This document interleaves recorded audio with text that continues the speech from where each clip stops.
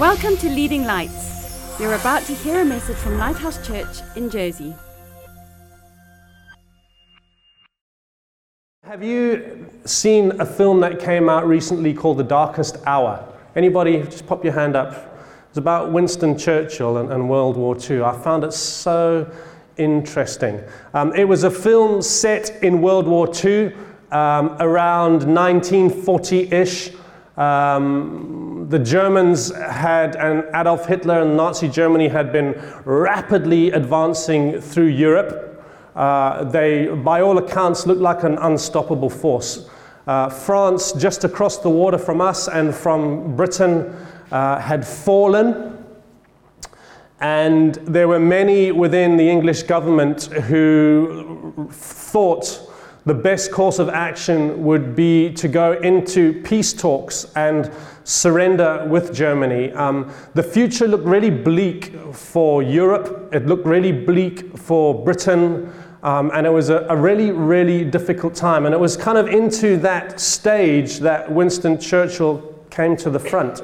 Neville Chamberlain had just resigned, and the rest of the Conservative Party had said, we want Winston Churchill to leave. And I really kind of felt for Winston Churchill, because through the film you really get this idea that he wasn't a perfect man by any means.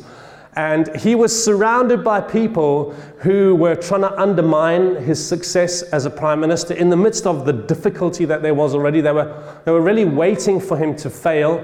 They were trying subversively to oust him. And so it was in this stage that he was trying to do the job of prime minister. And as I said earlier on, he was not a likely hero, if you will. Some had described him as gloriously unfit for office. I'm sure that there are people in the world today who some might say are the same. And he was a remarkable man in those circumstances, because somehow he managed to rally a nation around him. If you understood the story a bit more, you would really understand the meaning. You know, during World War I, Winston Churchill had spearheaded what was known as the Gallipoli campaign, which was initially a naval campaign that kind of faltered when a number of battleships were sunk and were damaged. And then it became a land invasion, which didn't go well, and it ended in a retreat, really. And as a result of it, now listen, I know sometimes we're super critical of people who lead us as a nation, but someone like Winston Churchill had been involved in leading that, and as a result of it now, 250,000 Allied forces had been casualties, and 46,000 had died. Imagine yourself in that position, having to be the one to make those decisions, and having to put your hand up at times and say, actually, I made a wrong decision. Imagine yourself now as Winston Churchill, been called upon to lead Britain in their darkest hour and lead Europe and the Allied forces in many ways, knowing that there were people who were questioning your ability as a person and as a prime minister, looking back at a massive failure that you had led, right? That's why I think he's remarkable. Because somehow, in spite of all of that, he managed to rally a downhearted, fearful nation around him to fight on to an amazing victory. You know, we today, whether we like Winston Churchill or not, we have the freedom that we have because of a role that he played in the big picture. And we can point fingers, but at the end of the day, we are where we are. And so I felt quite impressed by his life and what he'd managed to achieve. And he was quite well known, and you pick this up through the film, that he was a really good speaker.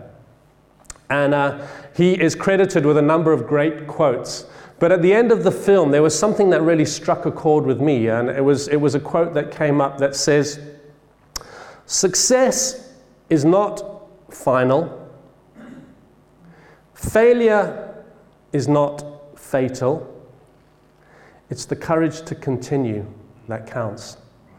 And I thought that really typified something about Winston Churchill. He wasn't brilliant in some regards, but he had the courage to continue. And I want to use that quote today as I get going to kind of break down 4 main ideas in regards to where we're going to go and what I want to speak about. The first is, and we've been talking about this, it's been the theme that's been coming through heavily through this Furniture and Fire series, is that God wants to work in synergy. He wants to work with us to achieve His will in the earth. That is something that we want you, and we are also trying to come to terms with as people, is that God's plan is us. God wants to work with His people to achieve His purposes in the earth, right? Just remember that. If that's one thing that you go with away from this series, is that God wants to use you. He doesn't have a plan B, as others have said. We are plan A. And that's His only plan. The second point that I really wanted to kind of get out of this quote, and as we progress today, is that there are, second and third point, there are a couple of dangers that you and I can fall into. The first danger is that we experience some success in life. And it may have come quite easily, or it may have come through real struggle, but we persevered and we succeeded. And we reach a point where we go, and what we do is we rest on our laurels. Maybe a little bit of pride subconsciously comes up in us, and inside we put up our hand and we say, I've done my part and I'm going to sit back now. Right? That's a danger, because in God's economy we don't retire. No matter what age we are, there's always something else that God's calling us to do. If you watch politicians, their victories within their terms of power are very short-lived, because there's always something after. You know? So the first danger is that we experience some success and we rest on our laurels. And we cannot, because there's more to be done. And we don't retire. Amen? The second danger, my third kind of main idea, is that we experience failure. And if you know people, for some it's easy to brush off. For others it is deeply difficult to move on from. If you've put yourself out there and you've failed, it's not great for you. If you're one of those people that's very introverted and questioning. And the danger is that what happens is fear rises up inside of us. So it's not pride now. What I'm talking about is fear. Fear of my past failure. Fear of what might come against me in the future. So I'm not going to put my hand up and be counted because I'm afraid of what might come, that I might fail. Someone once said that the only people who never fail are the ones behind a keyboard on Facebook. No, that's not what they said. The only ones who never fail are the ones who never tried. Amen? We're all going to fail. So somehow we need to get used to the idea so that we can brush it off and move on. And the fourth point really that I wanted to make, understanding that God wants to work in synergy with us. One of the dangers that we fail is a little bit of success. Another one of the dangers that we face is failure. And my fourth point really is the main point, is that God wants us to be fully engaged all the time. Doing what He's got us to do now. What's in front of us right now. God wants us to keep working, to keep going, to keep pushing on, even when it is the darkest moment in our lives. Even when we seem to be receiving the adulation of those around us and we think we've succeeded. We must keep moving forward. And so the title of my sermon today is Persistent Progress. And if you want to, I tried to create a little phrase, and it's got 5 P's in it. So this is how it goes. Patiently pursue, say it with me, patiently pursue the process of persistent progress. And essentially the idea is, even if you are not running, but you are crawling, you're moving forward. Amen? And that's what God's calling us to. So let's turn to the book of 2 Peter, chapter 1. And I'm going to read from verse 1. You can follow along on the screen above. Verse 1 begins in chapter 1 of 2 Peter. Simon Peter, he's the writer, a servant and apostle of Jesus Christ, to those who through the righteousness of our God and Savior Jesus Christ have received a faith as precious as ours. So Peter's writing, and he's writing to Christians who have received what he describes, and this is an interesting term, a precious faith. I want to ask you today, is your faith precious to you, or is it ritual? Right? He says, grace and peace be yours in abundance through the knowledge of God and of Jesus our Lord. His divine power has given us everything that we need for a godly life, through our knowledge of Him who called us by His own glory and goodness.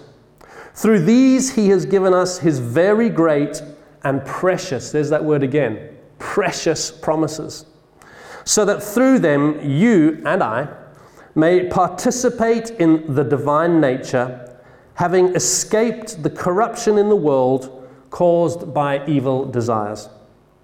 He goes on in verse 5. For this very reason, make every effort. Please say that with me. Make every effort to add to your faith goodness, and to goodness, knowledge, and to knowledge, self-control, and to self-control, perseverance, and to perseverance, godliness, and to godliness, mutual affection, or some versions would have talked about brotherly kindness, and to mutual affection, love.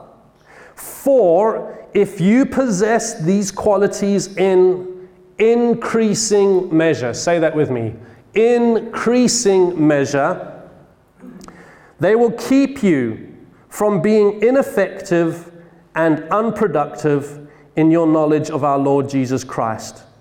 But whoever does not have them is nearsighted and blind, forgetting that they have been cleansed from their past, or if you wanted to paraphrase that, forgetting that they owe a debt of gratitude.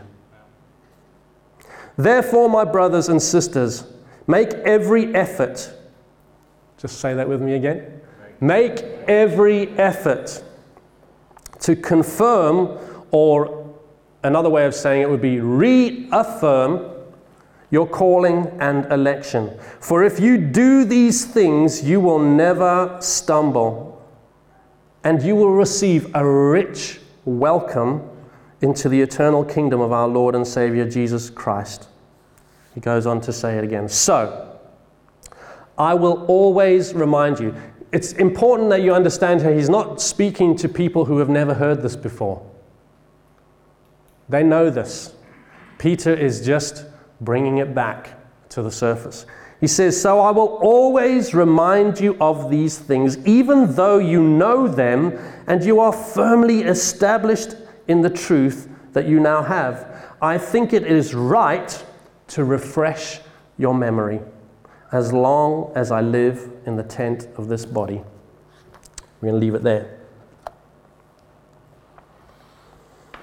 So, if I can distill this passage down into one verse or one idea, it is, and as Peter says, he's telling us he says, if you possess these qualities in increasing measure, they will keep you from being ineffective and unproductive. Ineffective, maybe because you've become proud and you've sat down. Unproductive, perhaps because you are fearful and you have become barren spiritually. So The first idea, that word ineffective, means lazy. I can bet you my bottom dollar that according to the law of averages, some of us here today are being spiritually lazy. And as you're sitting there listening to the sound of my voice, you may be feeling uncomfortable right now, because God is saying, He's talking about you. So elbow the person next to you. Look at them and say, He's talking about you.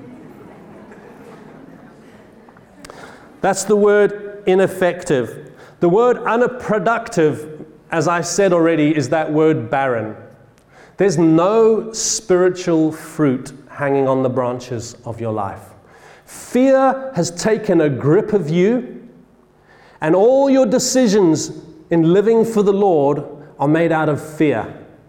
And can I, at the start, or in the middle of my sermon, say that fear must never be the motivating force behind any decision that you make. Faith is what God calls us to live by. We live by faith. So every decision that you make must be driven by a faith that you either have or you don't. Never because you are afraid. Fear is not from God. Amen?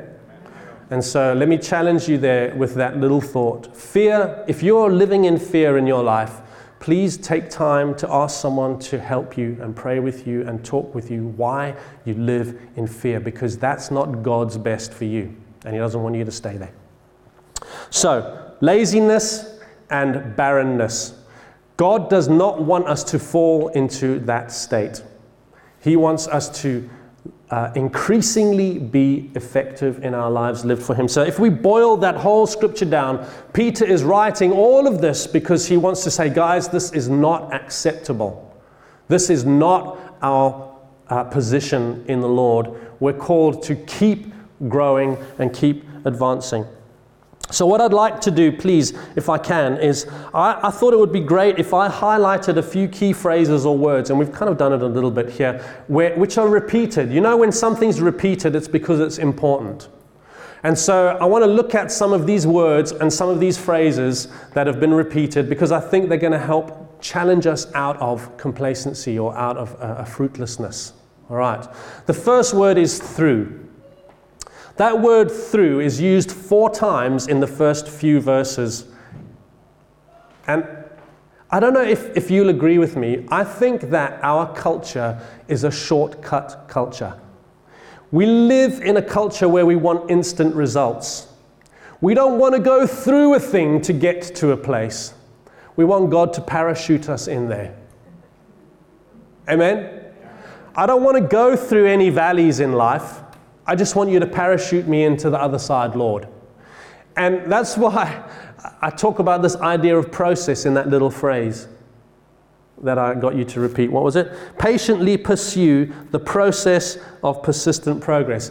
God is a God of through. God takes us through life. God grows our character through our experiences and through the situations. He builds us through all of that. And so the first thing that I really want to say to us today is God's taking us through a thing to get us to the place where He wants us to be and to get us to a position where we can be more effective for Him. If we just parachuted in behind enemy lines, secretly and covertly, we'd be lacking. And God's trying to build us. Amen. So let me talk to you a few things where God's talking about, Peter's talking about us going through. We get access to God's grace and peace. Or hands up if you want grace and peace in your life. Have you ever prayed, God, please just give me your peace. Just give me your grace. Just drop it right on me now, Lord. I'm waiting. I'm ready when you are. Any time. The Bible says, and Peter says, that we gain that peace and that grace through our knowledge. And if you aren't learning, you aren't going to get grace and peace. The second through, we access His divine power, because this is massive.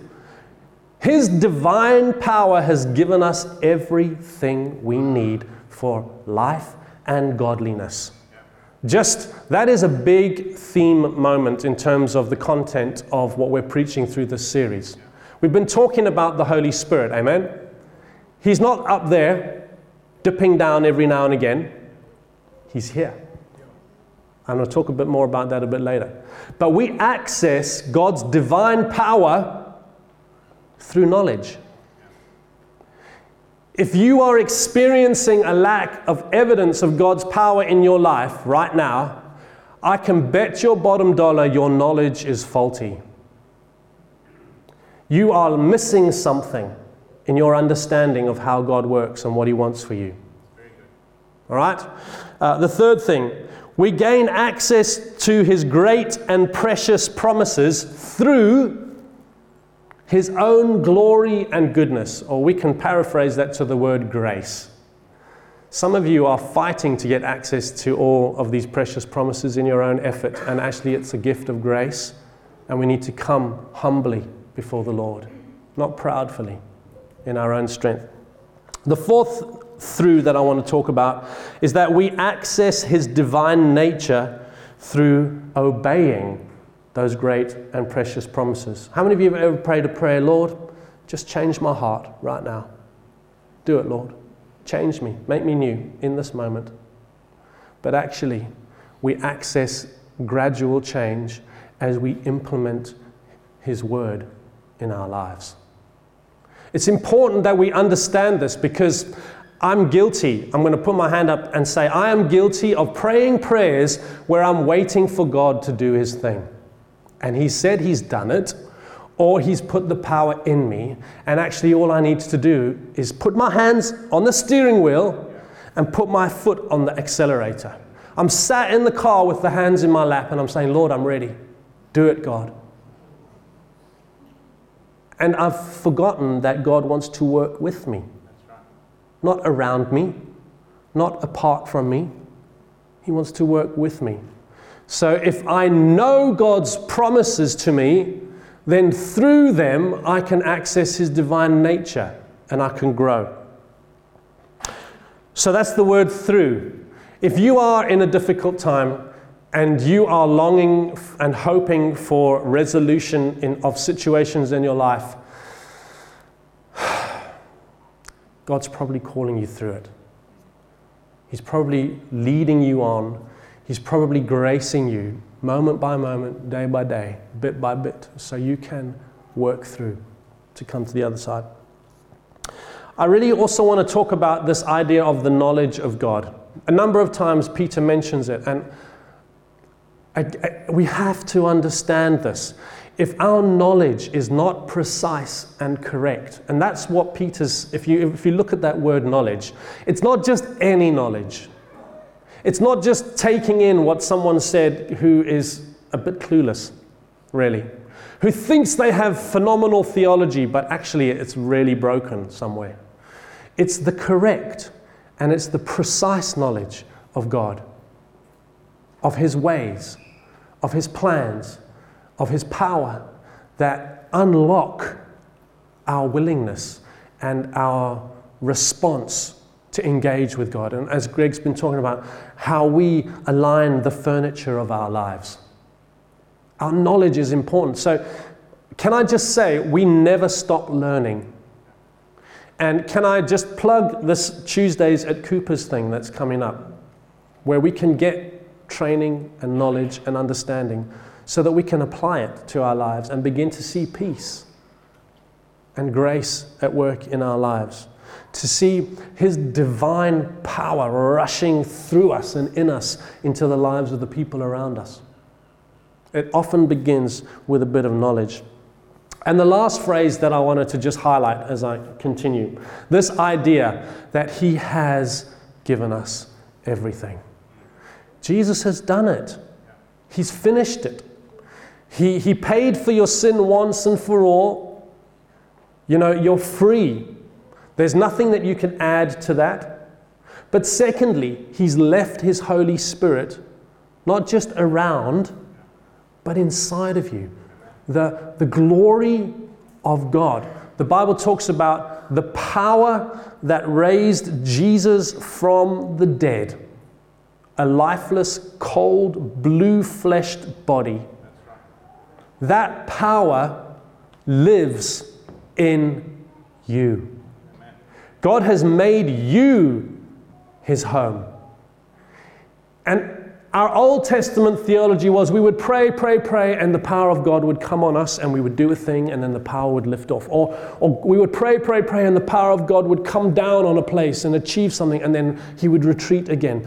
New Testament theology teaches us today, and if we understand this, it will change the way that we pray. It will change the way that we think.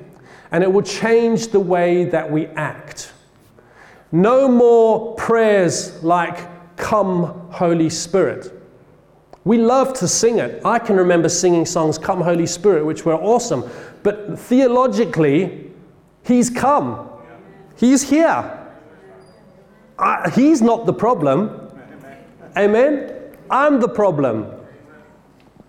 You and I need to take responsibility for the lack of evidence of God's power in our lives. Because when we pray, "God, come and revive us as a nation," we should be saying, "Lord, revive me. Change my mind, change my heart, so that revival can come through me." Amen. God is not just going to go behind our backs. He wants us. He designed us. He purposed for us to be the vehicle in this age for His Spirit to move in power.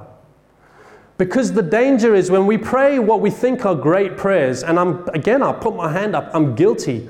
"Lord, send revival." You know what He's actually saying? But you're there. You just don't realize that I've called you to do it. I've put my most precious gift in your life, my Holy Spirit, to empower you, not just to change as a person and grow and become more godly, but to live a life that is profoundly impactful in the earth. It's not prime ministers or governments or God's wonderful timing one day that's going to change Jersey or our home or our family or our school. It's you and me living empowered. I want you to get that today because I feel like God's revealing that increasingly to me. We need to think about, how can I become a big flow pipe for the Holy Spirit? Because the problem is not God's timing. The problem is not someone else. The problem's me. I'm living my life in such a way that spiritually my arteries are clogged with cholesterol. And I'm wondering why I'm not seeing God flow through me. Because I'm living in sin. Or I'm ignorant. Or I'm just unwilling. Or I'm hurt and I'm broken. God's goal is to heal us and to be like Quaker oats, cleansing the cholesterol out of our hardened arteries spiritually, so that our arteries are open for His heart to beat through us. So He calls us to make every effort and to keep adding to our faith in increasing measure. You know what that says to me when you listen to that language? There's no getting off the hook. There's no resting from serving the Lord. There's no pointing at other people. We just need to keep looking at what God's wanting to do in me and through me, and relying upon Him for His grace and His strength in our lives. So the question really, I think, at the end of the day is, how can I increase my synergy with God? How can I increase the flow of the Holy Spirit? Because this is the real business, isn't it?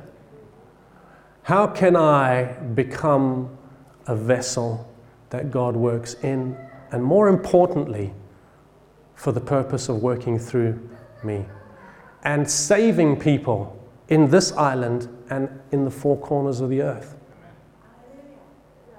What can I do? And I know you're sitting there and you're probably thinking, James, come on now. There's a secret that you've just learned from the Lord. And it's nothing I've heard before. And you're about to say it and whoa, it's all going to happen. Sorry, I'm going to disappoint you right now. Let me talk of some really practical things that are going to help us. Amen? The first thing is, decide today to deal decisively with the sin in your life. We all have our little pets. Areas in our lives where the devil tempts us because we've struggled in those areas. And we have to be honest with ourselves and say we've been playing with that pet and we've been feeding that little pet. And what we thought was a little dog is actually a lion in our lives. And so we have to deal decisively with sin, because sin is like cholesterol. It builds up in our spiritual arteries and restricts the flow of the Holy Spirit. It's really practical, you know. Sin is damaging. And until we really get the idea, it's going to keep damaging us and those around us. You can't live a lifestyle and expect God to do things consistently through you when you're living in sin. You know, He's awesome, and in spite of us, He does things. But actually, He wants us to grow in godliness. And we will see more things happen when we come to Jesus and say, I want to deal with this thing in my life. And I'm going to do very practical things to prevent it from being able to rear its head. Because at the end of the day, it's hurting you. And it's hurting the people around you, even though they may not know it. And it's preventing God from being able to do what He wants to do through you. So deal with your sin decisively. Number 2, grow in your understanding with God. This is quite a broad phrase, but if I could break it down, I'd like to say the first thing and the most important thing is pursue a precious relationship with Jesus. Don't get lulled into religion. Don't get lulled into rituals. Don't get lulled into, I've done it like this forever and it's just who I am. Jesus has a heartbeat and He wants you to put your head on His chest so you can feel it. You know, it's like a radio. He's speaking all the time. But when we really know Him, we tune ourselves in. We take the time to turn the dial down, to get rid of the white noise. And man, we hear stuff like we never heard it before. It's our correct understanding of the Word, I talked about that. We need to pray consistently and boldly, faith-filled prayers. Not, I'm waiting for you, Lord, to do your thing, but God, I'm going now in faith. Please help me. Amen? We need to live with a worshipful heart. It doesn't matter if you're a brute of a man or a sensitive woman. We are called to have a worshipful heart towards God. And we need to work hard at having a surrendered and worshipful heart towards Him. And my last point, so I've talked about deal with our sin decisively, grow in our understanding of God. And the third is build your testimony of God's faithfulness. Build your testimony. You can do something today to put yourself in a place where effectively you're saying, God, if you don't come through right now, I'm finished. Personally, in my walk with you, I'm going to take leaps of faith. I'm going to trust you financially. I'm going to go places I've never been before. I might not be able to explain how it's all going to work, but God, I trust that you are good, that you're calling me, that you will come through when I need you. And as you put yourself out there, what I'm essentially saying is it's a challenge for you and I to live outside of our comfort zone. I don't know what your comfort zone looks like or where the parameters are in terms of how much you trust God to work in your life and through your life. But what I'm saying is He won't do big things if you don't give Him the opportunity. And so it might mean that you fail, but at least you tried. Amen. And the only people who never achieve anything for the Lord are those who never tried. So we talked about this whole idea of failing forward. If we learn from our mistakes, it's all good. If we learn from our failures, it propels us forward more effectively. So I'm going to finish there. Thanks for listening. Please visit leadinglightsnetwork.com for more resources and subscribe to our podcasts on iTunes. And please consider supporting this ministry financially by making a donation on the giving page of leadinglightsnetwork.com or lighthousejersey.com.